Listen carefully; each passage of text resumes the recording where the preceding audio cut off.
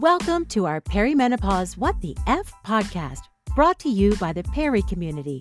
In this podcast, your host, Rachel Hughes, talks everything, and we mean everything, perimenopause. She helps us navigate through all our what the F perimenopause moments and all, is this normal? Questions. Rachel talks with perimenopause experts, thought leaders, and inspirational voices of the community. To connect with other perimenopause warriors, download our free Peri app. You can find the link in our show notes. And now, let's dive right in. Yay! Fluff my hair for Sarah.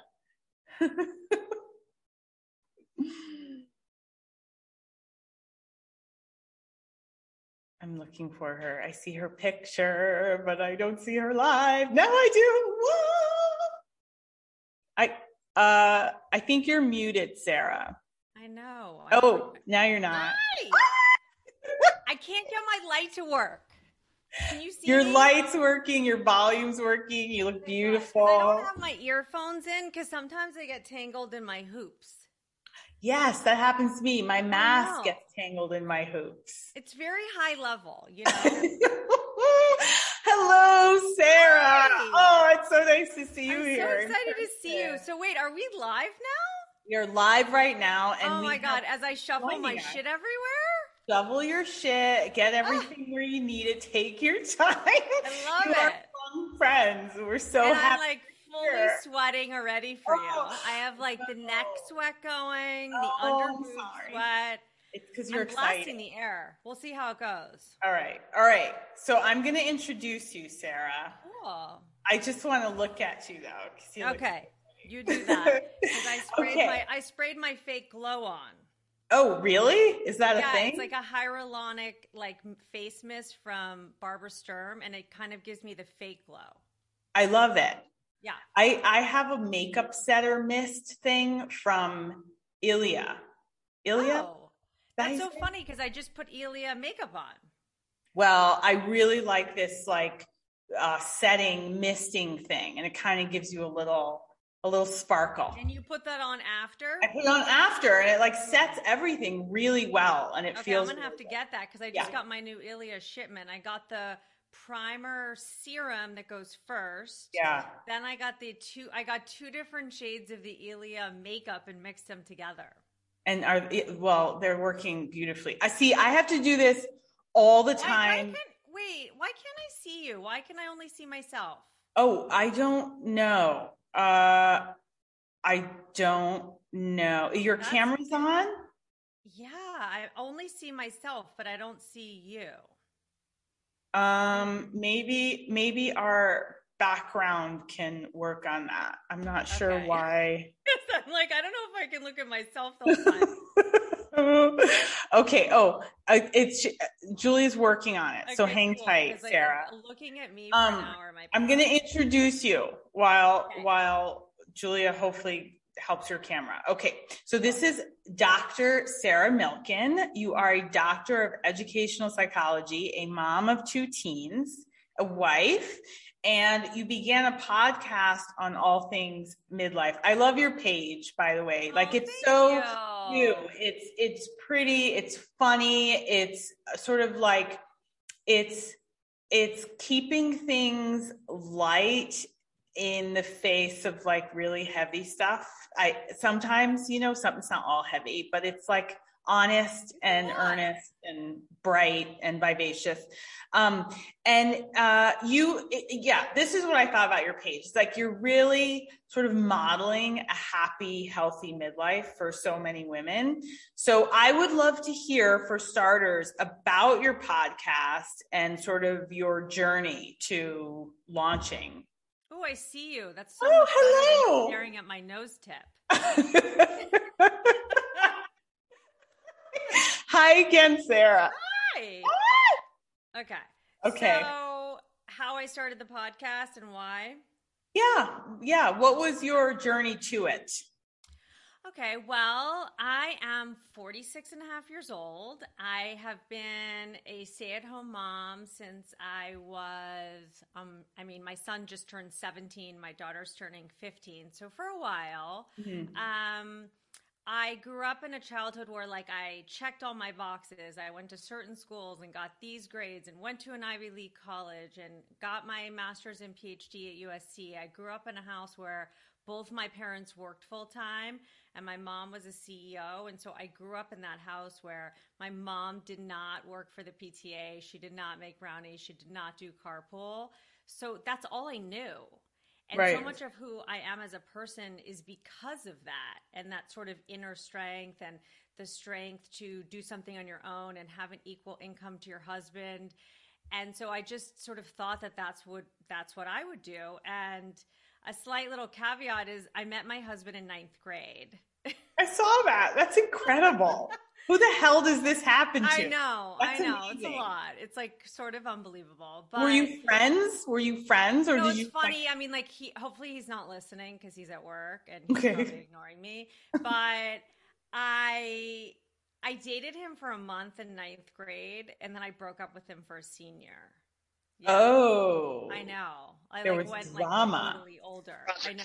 Really controversial.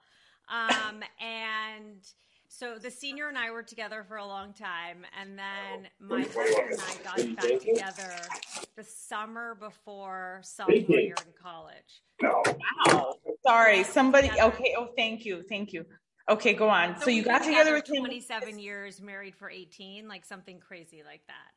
That's amazing. I know. So anyway, he knew that like what he was marrying into. He was like, my wife's going to work and she's not going to be home with the kids. And he was okay with all of that. And then after I got my PhD, I was teaching in the Graduate School of Education and I had my first kid, Jake, and I never wanted to leave my house. And I didn't intend for that to be the case. Mm-hmm. So I hadn't planned for it.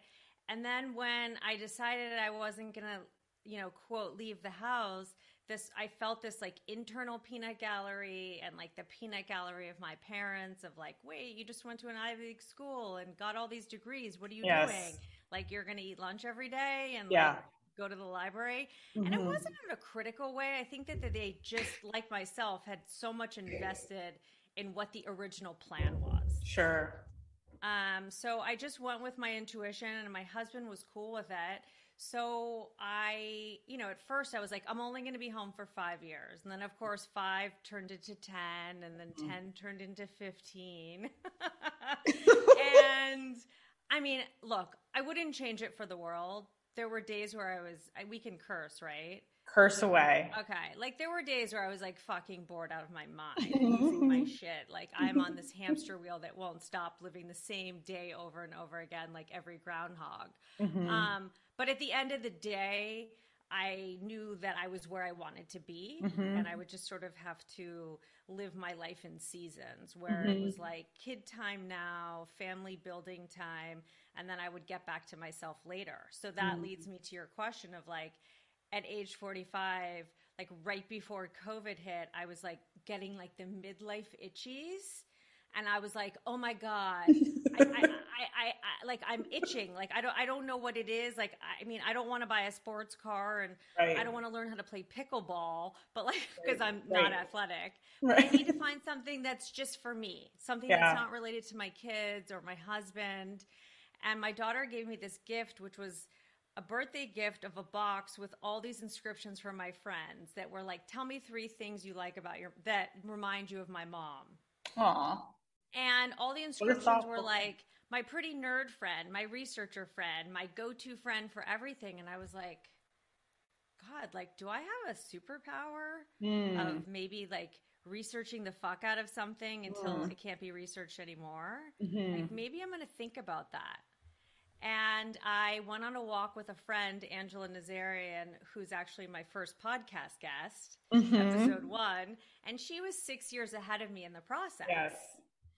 And so as we walked, she was like, you should really think about a life coach. And I was like, a life coach? Like, what are you even talking about? Getting one or being one? No, to actually hire one. Okay. Because she was like, Sarah, you have so much like you're thinking about. You have, a PhD, you have all these things, but like you haven't been, quote, in the kind of workforce and so long, like maybe you need to like think about where you can creatively put your quote superpowers or strengths. And I was like, really? So she gave me a few recommendations, and I ended up working with two life coaches. One was Ryan Haddon and one was Carrie Rose. And Carrie, I love both of them. They're for different things, but Carrie Rose continues to be my life coach today, and I talk to her on a weekly basis. And what I found was with the life coach is that they don't tell you what to do. They just lead you to what your next step is. Right. And I think so many women in midlife, that's what we're looking for. We want someone else to tell us what the next step is. And like I always say, like, I waited for so long for my husband to be like, Sarah, you should really do this. Or Sarah, here's a really cool new self-reinvented identity in a box, and it's blue with a white bow. Here it is. But it never came because nobody else can do that work. Yes. Can I tell you, I think this is so interesting because as you're talking, I feel like I definitely had a period of time where I just felt like I was floundering. I didn't, and I think as you're saying it, I think it's true. I was looking for someone to tell me what to do. Yeah. And more of it for me had to do with, I had spent many years sort of doing all kinds of things that were not necessarily connected to what I was educated in. Right.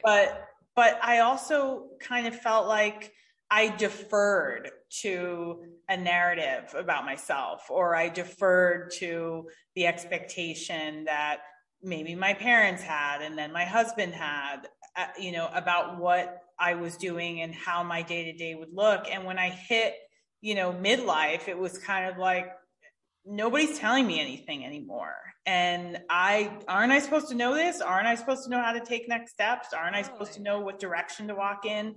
And that isn't necessarily so for everyone. So having a coach sort of helped you steer yourself. Yeah, because I felt like, especially because I scheduled a meeting with a life coach, and then the pandemic hit and it was like lockdown. And I was like, wait, I was supposed to like get out of the fucking house.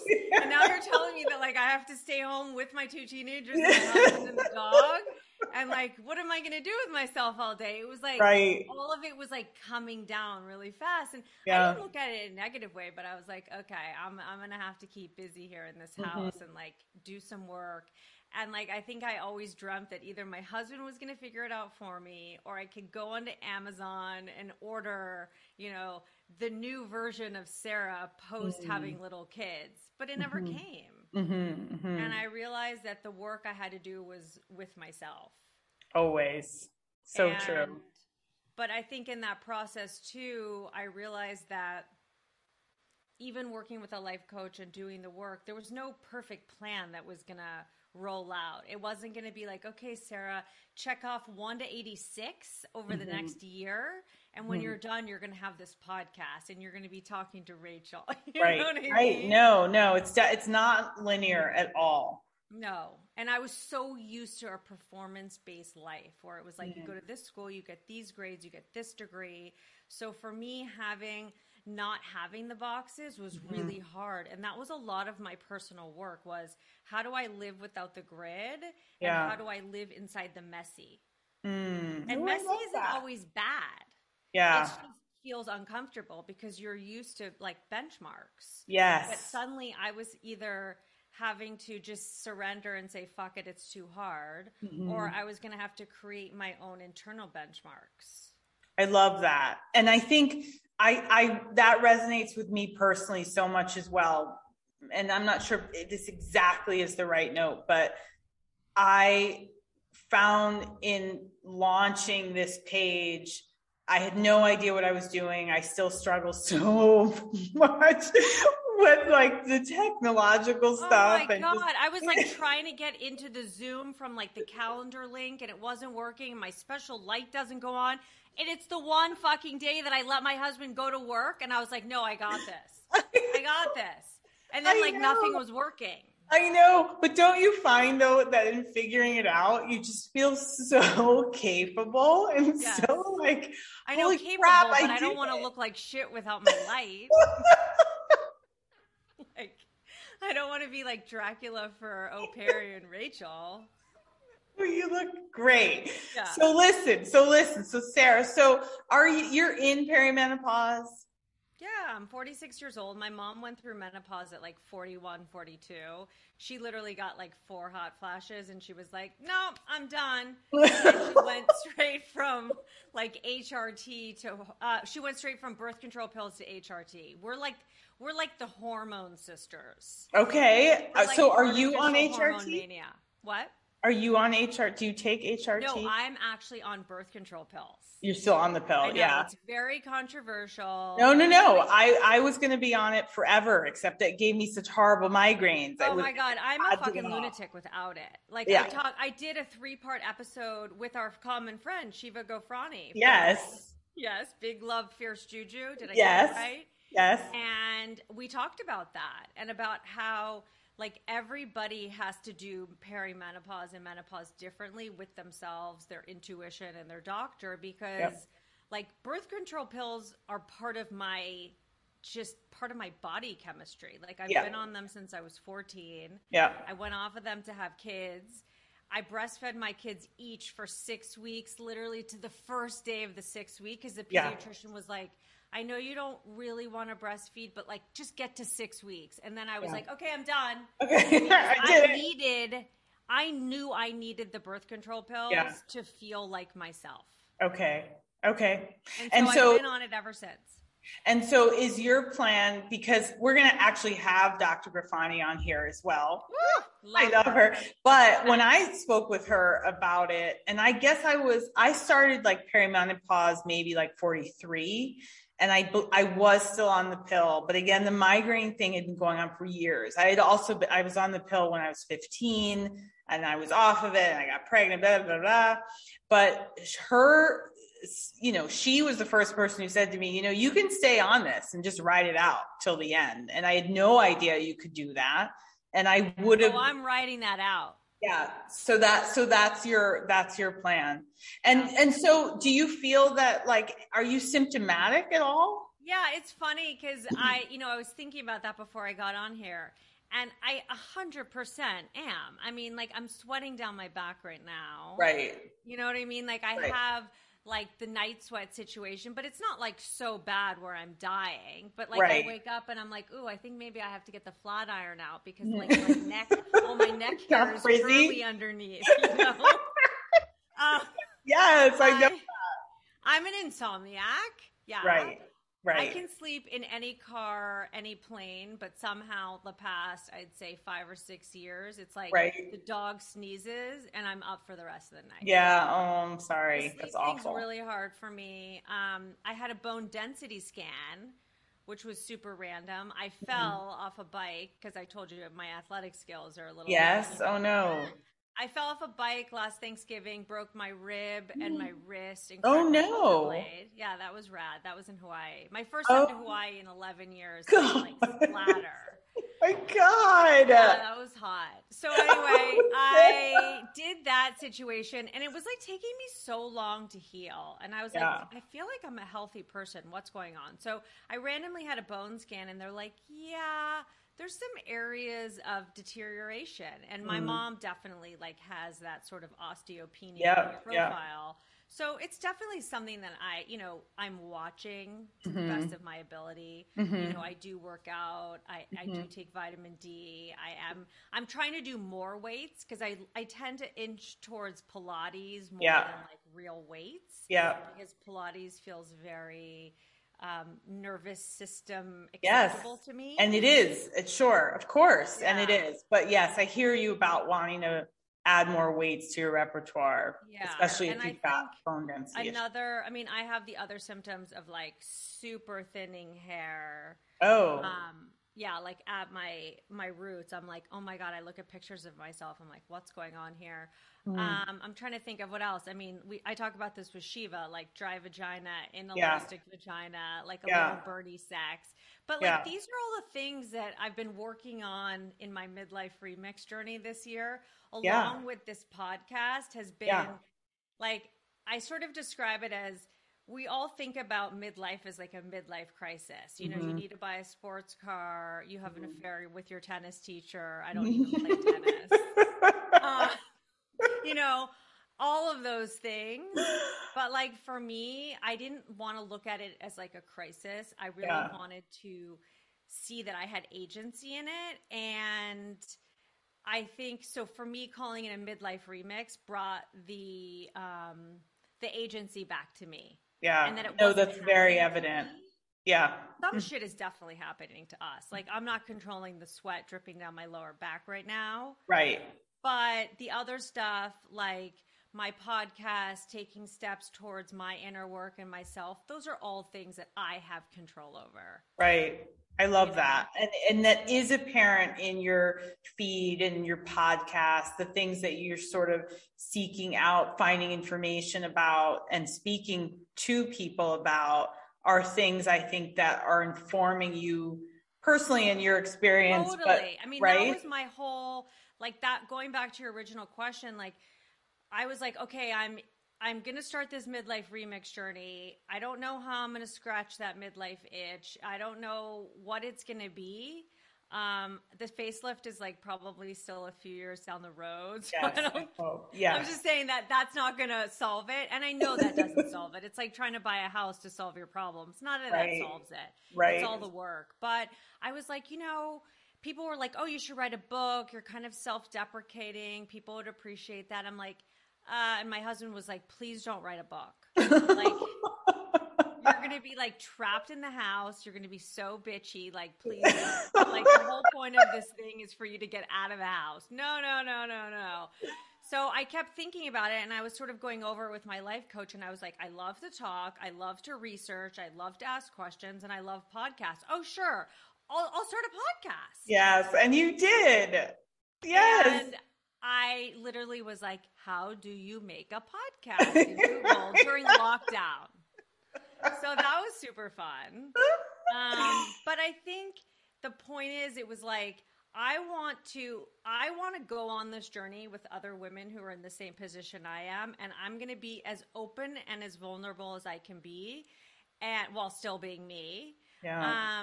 And I want to go through this and interview all of these experts that relate to this menopause sort of time frame, whether it's from, you know, plastic surgery to vaginas, to mental health, to, you know, Alyssa Goodman and her cleanses and health supplements and all of that.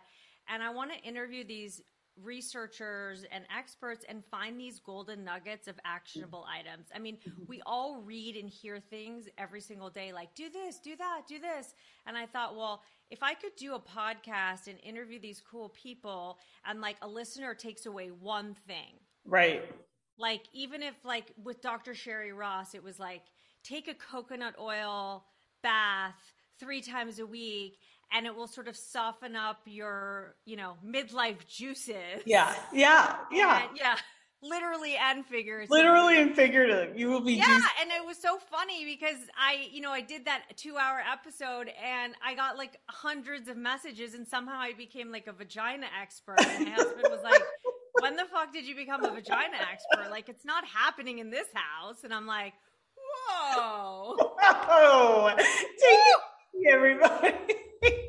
I so get that, and I love it, and it's clear. Your voice is all over your work, and it's most welcome. So look, I want to talk a little bit now about parenting. Oh, my favorite topic. So first of all, I would love to know if your kids are like, you're very open and, you know, effusive and sharing seemingly all. And are your kids sort of in the loop around where you are in this season of life? My kids are living and breathing it, unfortunately. They're like literally, after this past year, nothing phases them. I mean, I could probably run through the house naked with a vibrator and they'd be like, there's that lunatic again. There she is. And the funniest thing happened the other day. It was like one of those awkward moments with my 17-year-old. And he's actually not awkward for a 17-year-old, which is sort of cool. Mm-hmm. But he said to me, he goes, Mom, have you ever watched that show, Sex Education? And I was like, no, why would I possibly watch that show? Do you know it? I've never heard of it. Okay, you have to watch it after this conversation. So it's, it's like this awkward show about the sexual intricacies in. Is it like a reality show? No, but it's like in a high school, and it's like, this 17-year-old kid's like smoking too much marijuana, so he can't get an erection. It's like all these awkward moments. Okay. And he's like, you should really watch it because the mom in that show is you. And I was like, okay, I need to watch this show. So my husband and I get into bed. We put it on. The woman's a sex therapist. Okay. And my husband's like, what the fuck? Like, you're actually cringe mom. And I was like, oh my God, he thinks I'm cringe mom. And this woman's like talking about, sexual positions and all this stuff at the dinner table and all this stuff. And I'm like, and then she like drives to a party because she realizes that he left his inhaler at home. Oh God. And my husband's like, that's you. That's you. Like, oh my God. Wow. So they're very aware. Very. And so you seem we're not having it's not like there's an orgy. You know what I'm saying? And it's not all about the sex at all. Yeah. It's just sort of like because it's funny, like my son, I mean, I started again at 43. And so, he was still home, I think pretty much. And so, but he lives on his own now and, he's like out in his life and he lives with his girlfriend. And so he's not witnessed like sort of a lot of what's happened, although I share a good deal with him. But I am wondering, like, what is it like for a parent with younger kids who are actually underfoot? And I wouldn't say your kids are younger. They're younger than but they're still here. I still control to a certain extent. Yeah, no, for sure. And so how is there like a hormonal collision at all? Or are you feeling like largely you're sort of, things are tempered for you. And so there's none of that kind of angst that's going. There's angst all day long. It's like hormone bitch stew over here. You know what I mean? Yes. And then you take my daughter who's turning 15 and my husband's always like, good luck to you. You birthed yourself. Have fun with that one. Yeah. And so that is definitely like a situation like I adore my daughter and she adores me, but there's definitely like, okay, let's be really close, but don't micromanage me. Let's be really close, but don't tell me what to do. So there's definitely that dance of, what should I write my English paper on? Oh, well, how about this? I don't like that idea. Okay, well, why'd you ask? Yeah. But I feel like, I mean, some of that I feel is kind of like mother-daughter stuff. Totally. Anyway. Maybe not. I don't know, but I feel like sure. that. But do you feel like that sort of your season of life has made parenting any more or less anything? Well, yeah. I mean, look, I think for me, I'm in a situation where I'm sort of like rebirthing myself. Mm-hmm. And so in this season of life where like I'm rebirthing myself and redefining what it means to be me, it's definitely changing the family dynamic. How so? So, my kids and my husband were so used to like sending me a text and I'd respond in a nanosecond, or somebody forgot a lunch and I was there to drop it off. And especially because we were doing all of this in the same house for a year, where I was trying to record podcasts and my son was yelling at Fortnite and my daughter was, on FaceTime with her friends. There was a lot of like commotion and stuff in the house. Yeah. But it definitely took a little bit of like renegotiating those boundary lines because I never had them before. That's It was like critical. open season with mom. Like Yes. she's going to be reachable at all times. And I'd say my daughter probably had the hardest time with it because Do you she think was because she's so, younger or because she's your yeah, daughter she's or your dynamic? 15, but it's also, I think, probably because she's younger, probably because she's a girl, and probably because she was home. You know what I mean? So it was Yeah. like I was sort of like her substitute friend when she Yes. was like in between classes Yes. because her friends weren't there because they're all in their homes. Sure. So I think that shifting of the dynamic, it probably would have happened even without Zoom because my kids are like, you're always working on your podcast. But then Yeah. at the same time, my 17-year-old's like, thank fucking God you're doing it. You have something to do. Yeah, he's like, you've taken your micromanagement way down. So like, I'm not like at the cringy sex therapist mom all the time. It's so funny to me. And I love this. I think this is so important in really broad strokes too, because certainly I am going through this, even it's not so much with my son, but in my own marriage, Huge thing. It's huge. And I have changed my attentions or elsewhere. It really shifts things in the relationship and absolutely with children in your home. And I think women, it's like this very sensitive, sort of critical moment for so many women where they can sort of forge ahead and, carve out their space and let everyone know this is happening, or they might retreat from that. And, it's sort of figuring out what is best for you. But I think it's like a really sensitive time for women. It is. Right? And I definitely have a this is happening approach. Yeah. Rather than going to retreat unless Yes. I'm actually physically hiding from people who want things from me. 'Cause my thought is like, I'll say to my daughter, like, I can't pick you up today and Jake has volleyball. So, I need to send the babysitter or whatever. And she's like, no, I don't want that. And I'm like, guess what, Maren? Yeah. Like, life's a bitch. Like it's happening. Have everything the way you want it all the time. That's a reality. Yeah. And it's definitely been this sort of dance between like what they've been accustomed to and like now it's a little bit different. I mean, my husband is a pretty sort of like self-evolved person and he's not like dependent on me for every single move and like meals. It's not like I'm making him breakfast, lunch, and dinner. Right. So he's been pretty cool with it, but I do have to say there has been this like dynamic shift of where my time is being spent. Yeah. Interesting. And he's like, he goes, you don't compartmentalize your podcast. And I said, well, I think it's because like my husband's a hobbyist. Okay. Which, I mean, he has a full-time career and is a CEO, but like he's also a guy who has a lot of hobbies. So he'll be perfect for like geriatric land because, like he can play Scrabble. Not that that's something he wants to do on a regular basis, but he can.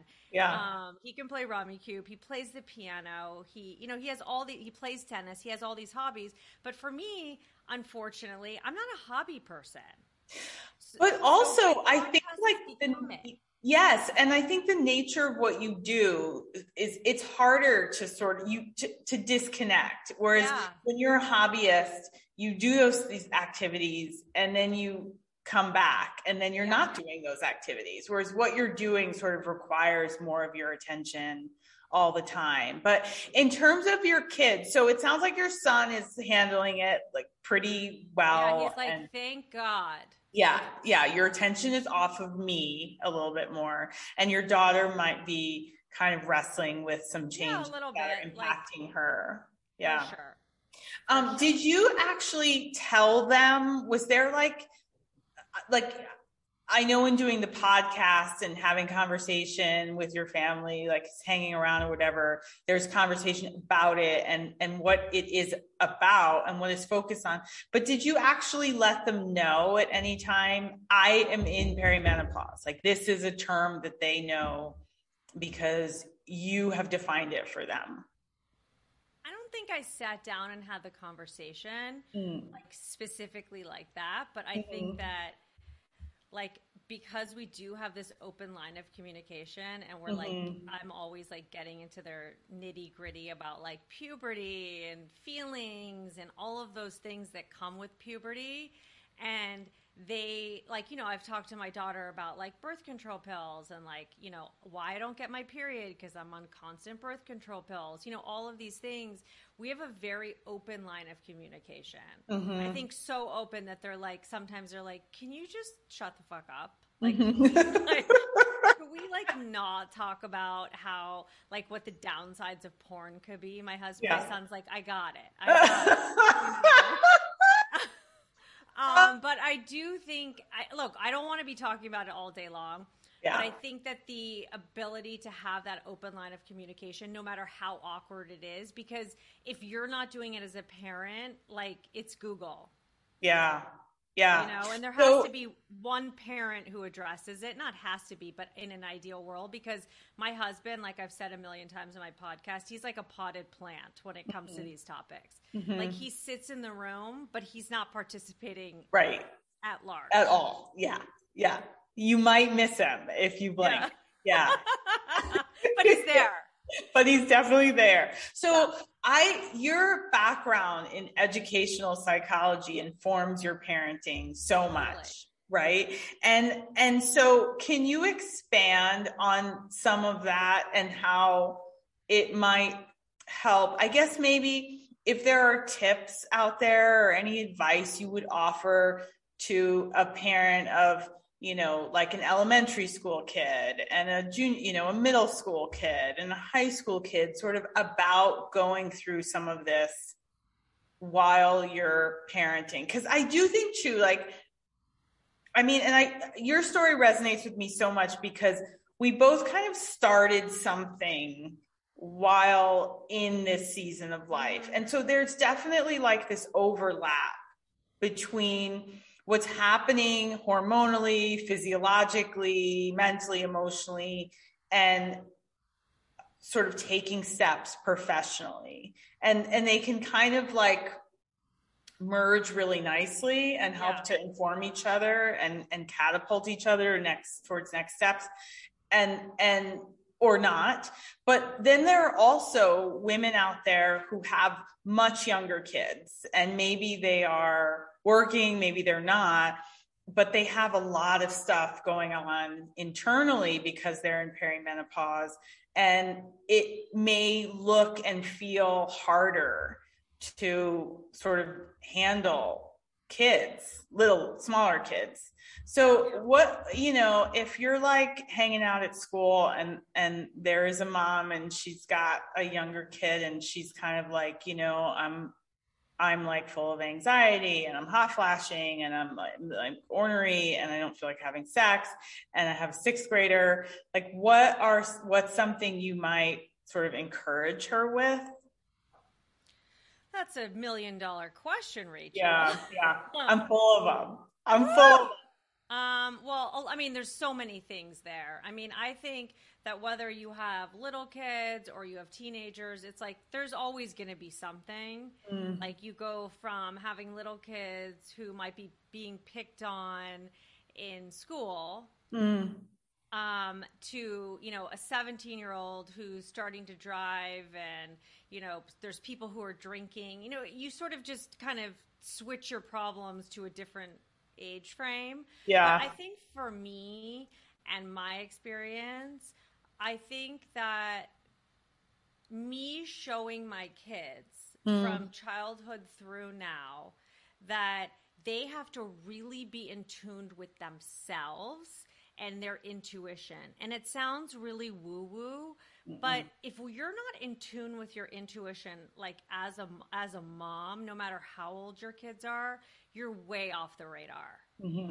So like I used to say to my kids when they were little, if you're on the playground and somebody is not being kind or somebody is doing something that makes you feel uncomfortable and you get those like weird feelings in your tummy, that means that's like an time. And my kids to this day will still talk about how I used to talk about that with them. And I think even now as teenagers, like you have to use that internal intuition as the internal compass of like, this feels right. This feels wrong. I shouldn't be here. And I think as a parent, no matter how old your kid is, nobody wants to feel burnt out. Nobody wants to feel like by the end of the day, they just want to like collapse. And most of us do. And I actually just did an episode on this with a burnout expert. And I think for me in the midlife self-reinvention journey while raising kids, although I did it in seasons, like I didn't work and raise kids, like I'm sort of doing it in seasons. Right. I think for me, I think what I could have done better is I could have asked myself a few questions 15 years ago. Okay. Like, when I wake up every day, like, how do I feel? Like, do I feel like shit? Or do I feel like, okay, this may not be like the most exciting day in the world, but like I'm excited to embark on the day and continue on with my life. And how do I feel seems like a really basic question, but I don't think a lot of us ask that. No, I think that's such a good question. It's such a good one. And it's like, do I feel tired? Do I feel shitty? Do I feel like I need to exercise? And the funny part is you're never really, most people, if they're like me, probably unlike you, it seems like from your feed, you're exercising. Like exercise is not natural for me. That's not something I seek out. That's like a torture chamber for me.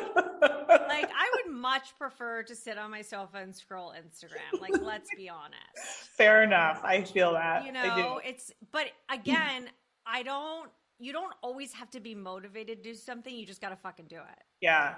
And I think that's one of my big lessons in this midlife journey is motivation will come once you start practicing taking these steps. Yeah. Because you're going to start reaping the benefits and you're like, okay, that felt really awkward, not knowing what I was doing and learning as I went. But now that feels really good because I got a cool outcome from it. Yeah. Yeah, no, I hear that. And what I feel like you're sort of saying as well is be attentive to yourself, no matter what age your kids are. Because Joy, if you're unhappy, they're unhappy. Absolutely, without question. Joy, who's watching, commented that she has a 5-year-old boy, and it's really hard, and an 11-year-old girl who's beginning her journey. Oh, Joy. And she's exhausted and it's exhausting. It is. And I feel like I've had literally, like just speaking exhausting, sort of literally, the fatigue that I experienced for a window of time was so severe. I couldn't imagine having to be sort of properly attentive to little people. With that said, though, I think women rally all the time but rally to burnout. And so to your point, consistently carving out time for ourselves to do whatever it is that sort of fuels us again. I hear you, Joy, is critical. It's critical. Yeah. And like, even I think that we're all, especially in this time in life, you know, we're sort of bombarded by social media about like how we should, you know, sort of be productive and find the next steps and all of that. But sometimes being productive is just sitting your ass on your bed and like staring out the window for 5 seconds. Absolutely. Like not every minute of the day has to be this like immense marathon or you've just received, you know, divine light. Yeah. Like sometimes it's just nothing. Rest. It's just nothing. And there is nothing wrong with nothing. Yeah. I know my daughter sometimes will be like, I'll be drinking my coffee in the morning and she's eating breakfast and she's like, why are you staring at the trees in the backyard? And I'm like, because they're not talking to me. Because they leave me alone. Yeah. Okay. See, here's something I want to segue into for a little bit. So you asked this question periodically, I see. Who were you before you were a mom or a spouse? I know you told us your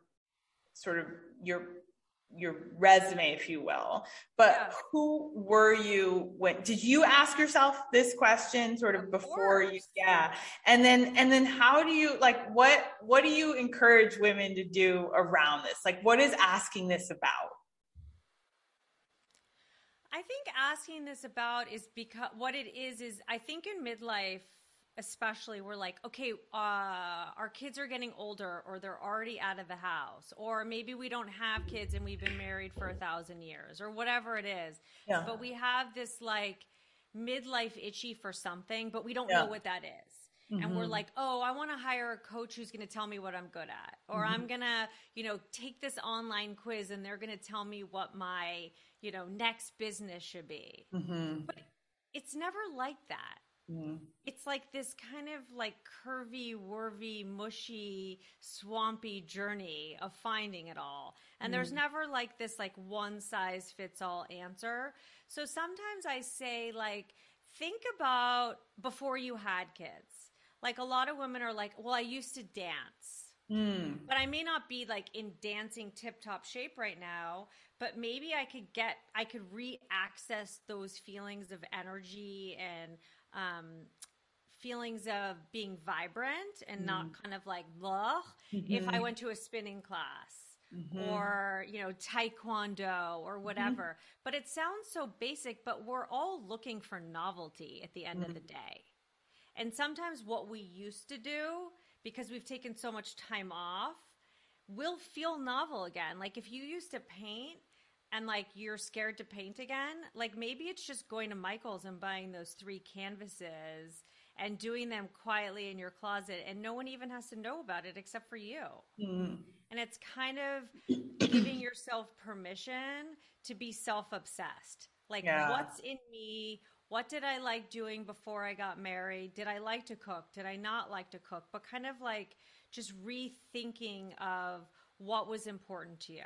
Mm-hmm. I love that. And I love that you encourage women to do that, sort of start from the past in many ways, because I think many of us are sort of like, maybe if kids are ready to launch or whatever, go to college or whatever, we're sort of left feeling like, forward thinking. I have to think of something new now, but sort of plugging back into what fed you years ago, I think is a great way to inform yourself about, or reminding yourself kind of where your interests are, where your heart is, or where it's no longer. Which is just as important. And I think some of us, like, we're all like, there's some of us who are like looking for a business idea. Yeah. Or something like that. But the business idea doesn't feel 100% aligned, or maybe we tried 3 other businesses and they didn't work. But I think one of the things that I've learned in this journey is things come up in life. Like a friend will say, oh, why don't you come to this conference with me? Or why don't you come to this dinner? These 4 women will be there. And our quick answer is usually no, from a place of like, well, that might feel awkward, that's uncomfortable. But I think one of my lessons is say yes sooner. Because all of those little yeses to things that didn't feel 100% like a slam dunk yes tend to lead to other things. Like, I love that. Someone. And it's like these sort of series of mini synchronicities. And like, that's what this whole year has been for me. You know what I mean? It's like, oh, Perry sees my, TikTok reel or whatever. And then they connect me to you. And then you're connected to Shiva Gofrani. Yeah. It's like this sort of series of mini synchronicities. But if you're playing small and you're pulling back and you're not pushing yourself forward and feeling uncomfortable, none of those doors are going to open. I love that. Because you're here. But if you're here, you can sort of dip your toe in. And it doesn't mean that you're going to be doing that forever, but it just means that you're dipping your toe in.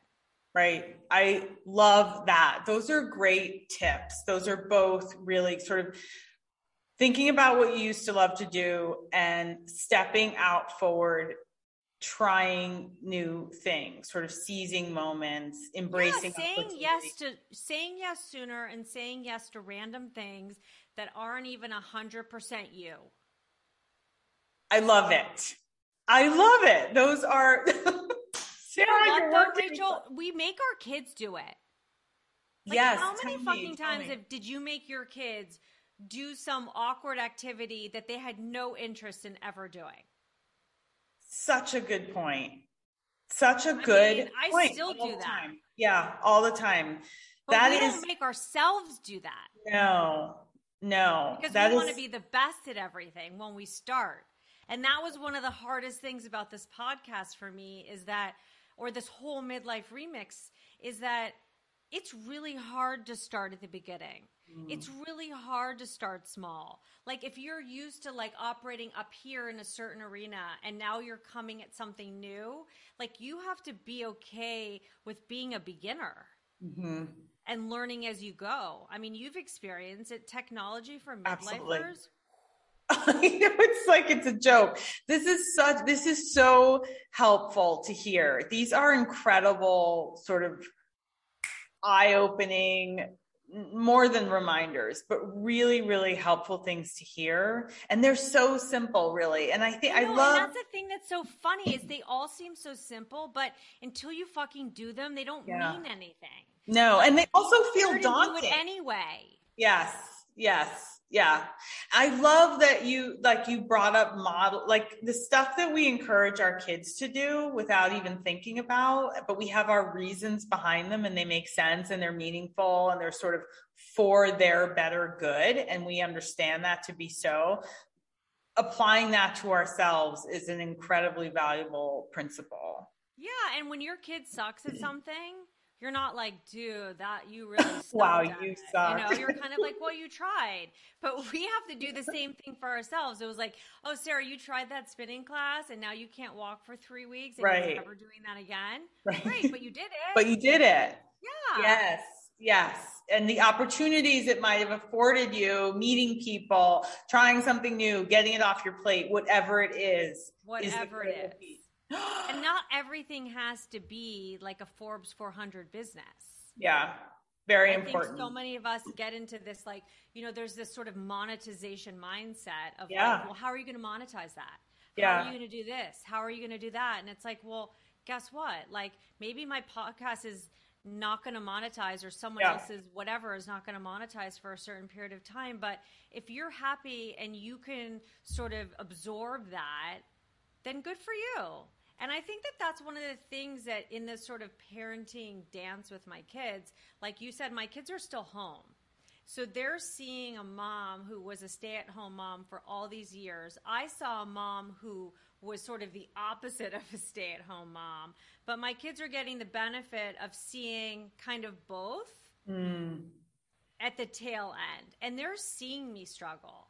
They're seeing me like, you know, have really awesome days where I'm like, oh, I checked all these awesome boxes and I met all these cool people and God, that recording was awesome. And then there's some days where I'm like, I can't do one more minute of this. Yeah. This is too hard. I want to just like close my computer and like take a nap.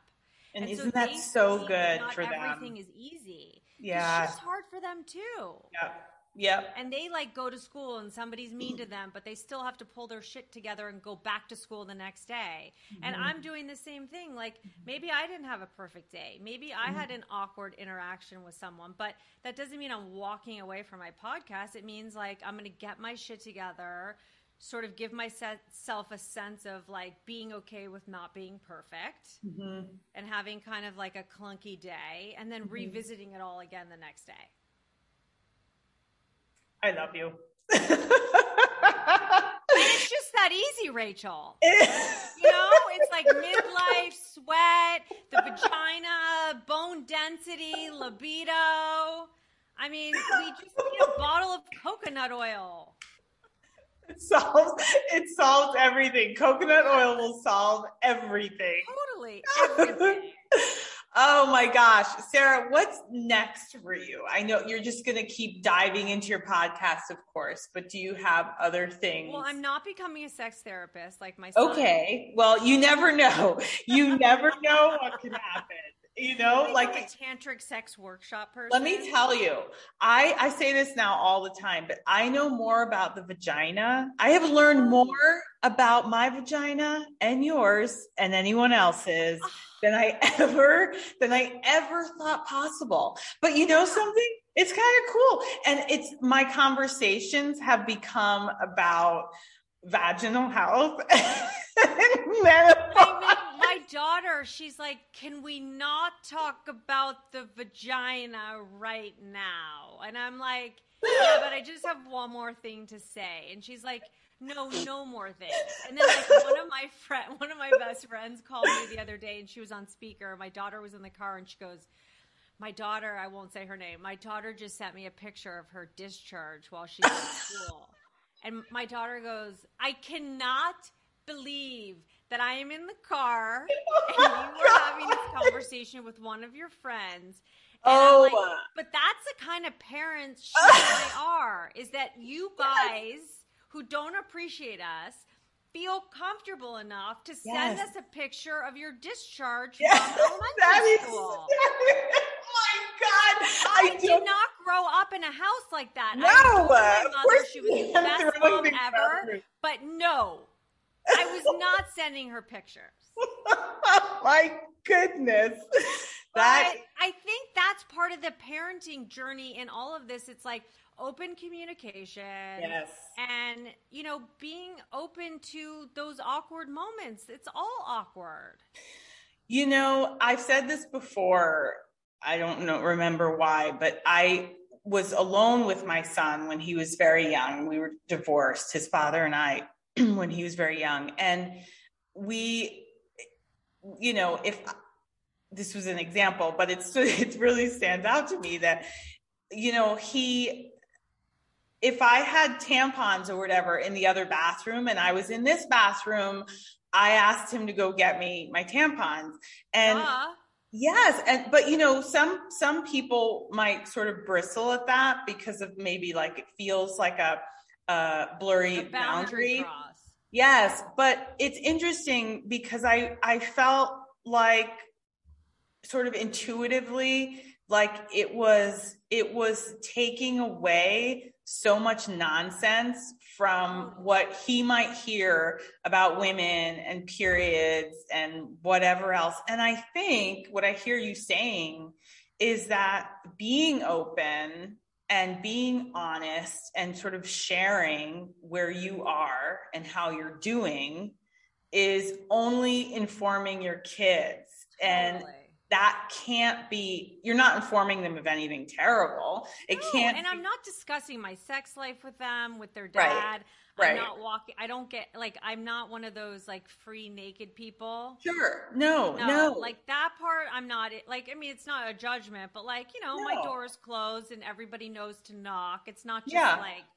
Yeah. You know, no, not at all. Yeah, this is it's really just about, like you said, it's that intuition of like knowing that we feel comfortable with each other enough that we can have these conversations. And look, my son will be a great husband. Yes, that's how I feel about my son. He knows this stuff. Like, he's been with his dad, and I'm like, can you buy these tampons? And my husband's on FaceTime, like, wait, which one?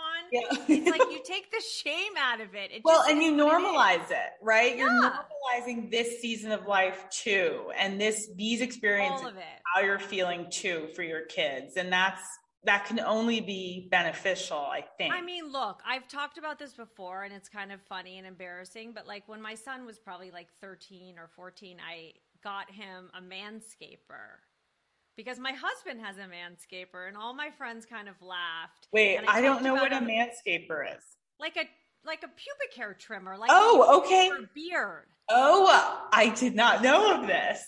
Okay. So they have all these like funny names for the manscapers. Okay. Okay. So my friends were like, wait, what do you mean? I'm like, look, I didn't teach him. Yeah. I didn't do it for him. I just was like, I don't know like how organized you are down there. Yeah. So your dad uses this, and I got you your own, you know, fresh from Amazon.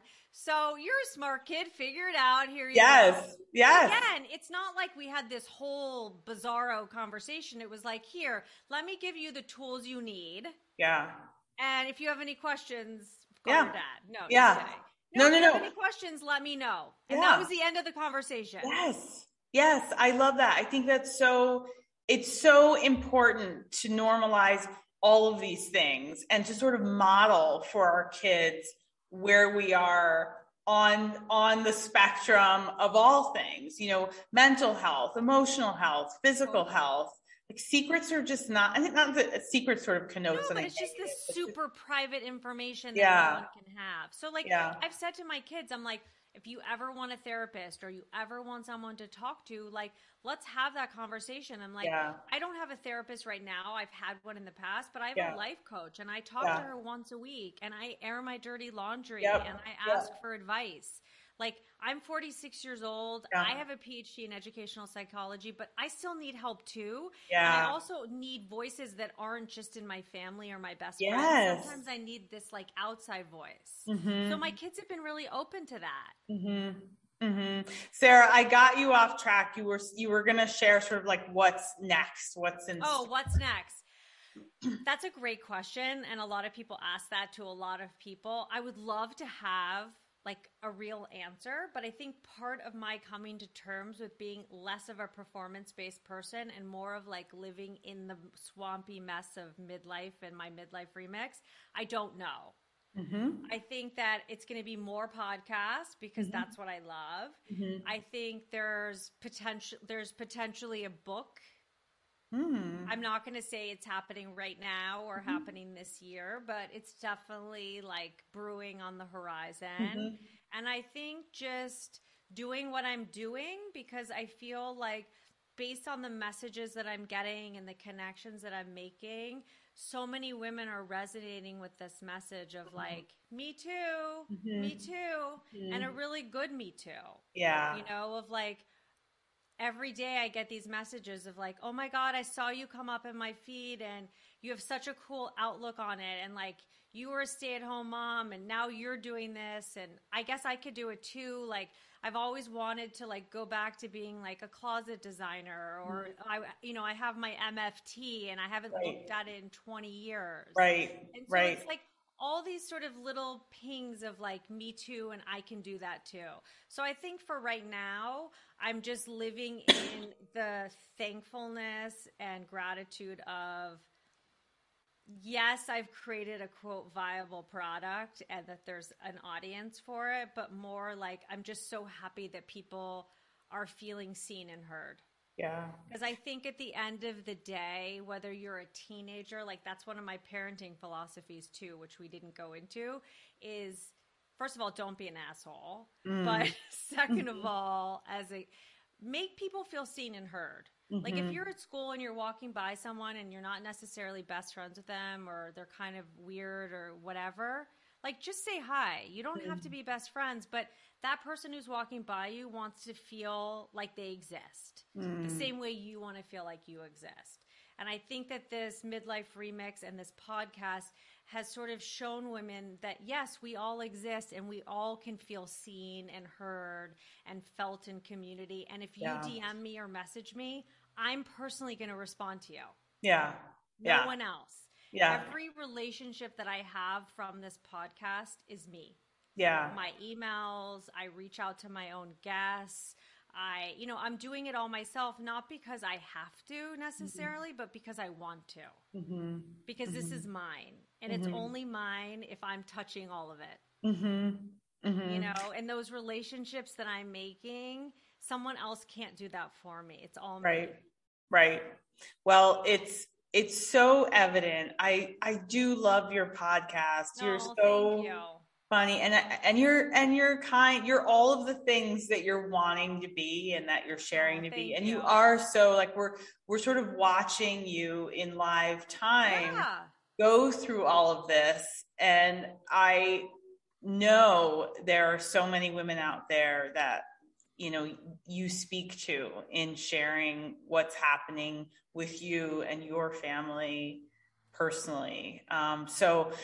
Yes. So you can find Sarah. My family does think it's a lot of TMI though. I will tell you that. I think most people do. Mine does too. I don't know that my son so much does, but he also he kind of he doesn't like, he likes all my posts. I don't think he reads any of them, which is totally. My son's fine. I'm like, do you read it? No. Yeah. But it's very, as you said, it's like, it's boosting them as much as boosting yourself. And your kids are proud of you. Yes. You know what I mean? Like, they may not say it all the time, but like, my son and daughter were like vintage clothing shopping together, which I thought was really cute because they don't spend a ton of time together, but they just happened to have one day where they were both home. And my son drives. So they were vintage clothing shopping, and they came home with this t-shirt that says golden nuggets on it because that's like one of my terms. Yes. And we saw that you got to 5,000 followers. Oh my God. I know I started at 0 a year ago. Yes. And so they were like, this is for you. And I was like, oh my God, you noticed? That's like, so sweet. That's so sweet. I know. That's so lovely. For as annoying as I am and as much as I overshare, my husband and my kids are proud of me. Yeah, of course. And I think we all can be proud of each other and of ourselves. And like, that was my post yesterday. It's like, if there's one woman that you can like go and like her post, or you can call a friend, like just do it. Yeah. Yeah, absolutely. It really is putting your money where your mouth is about, supporting women and their journey and sort of how they are reinventing themselves. Yeah. It's like, we all want everyone to sort of see the butterfly. Yeah. Yeah. But there's all the stuff in between. That's just so important. Sarah, thank you so much. No, thank you. I've so enjoyed talking to you. Oh. To actually have like a real, like moving talking. Yes, it's so lovely. I know. So everybody head on over to Sarah Milken, the flexible neurotic. If you have not yet subscribed to her podcast, it's great and it's fun and it's varied and it's informative. So do that, and I hope slightly irreverent.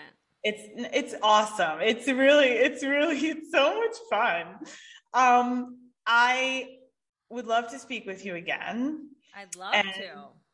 We will plan for that. And thank you so much. This is just and I want to thank you, Oh Perry, the app. Thank you, Oh Perry. Wherever you are in the ether recording this. We love Oh Perry. Oh Perry. I know. It was funny because Laura responded to me because I had posted a story and I was like, download the app here and click on this link here. And she's like, that's so funny that it's like so visual. And I was like, you don't understand. Like midlifers, the technology of it. Oh, you're like, fuck it. No. Yeah. Oh no. Seriously. And I ask help all the time. I do. Yeah. It's like, if you don't know how to download a podcast, ask me. Do you know how many women have been like, I want to listen. I see it, but like, I don't know how to get to it. And I was like, okay, these are the 4 steps. Trust me. I just learned how to download Apple Podcasts like 2 years ago. Can I tell you I go with the Oh Perry app? I'm like, thank you, Sarah. Okay, download the free app in the App Store. No, I know. Right? And then it comes up on your phone, and then you click on Live Talks. Sarah, my mother who follows me, but she's like, bye, Joy, thank you. My mother's like, like the least technologically, I mean, she might be better than me about some things actually, but she keeps like, she tried to download the Perry app several times and can't seem to get it right. I didn't do it for my mom. But my mother, this is what my mother keeps doing. She keeps going on my feed and sort of like typing in with like just a twinge of hostility. I can't get the Perry app to work. So like, I didn't know that it's like fully visible to everyone. My mom was commenting on a post from like 5 months ago yesterday. And she was so proud of herself. She called me and she goes, I was able to comment on the post, and I was like, that's so sweet of you, but that was like 5 months ago. And then my dad calls me and he goes, Mom just showed me Instagram for the first time. Very busy on Instagram. And he goes, you know all those people who make comments? And I'm like, okay. I know. I'm really good about my technology skills right now. And I didn't even tell my mom about today because I'm just going to have her come over and we're going to do the replay because I couldn't explain to her how to get the app. Yeah, I told my mom, I said, look, please stop saying that because it makes it look like it's this impossible app to download and it actually is not. And your twinge of like, I'm furious about this is so not. I know. I was like, Mom, never say anything negative because sometimes she thinks she's responding to a story. Yes. But it's actually a comment on a public post. And I'm like, I can't. Like, this is too much. I so get that. So we have like, this is like a house. We have like the teenage angst, the midlife angst, and then my mom. Your mom. You know what I mean? It's like, whoop. Yes, it's a slippery slope. And the best though is that then my mom knows that I get pissed because I start getting frustrated. Yeah. Like my kids get frustrated with me. So then she starts calling my kids. And then my kids are like trying to ignore the call, but then she's like FaceTiming and it keeps going. It's just the whole technology thing is hard. It's driven us all mad. Woo! Woo! Sarah, I so love coconut oil can't solve that. Nothing coconut oil can't solve. Listen, thank you. Such a pleasure to meet you. So good to meet you. Thank you so much. We'll be in touch. Thanks, Sarah. Bye.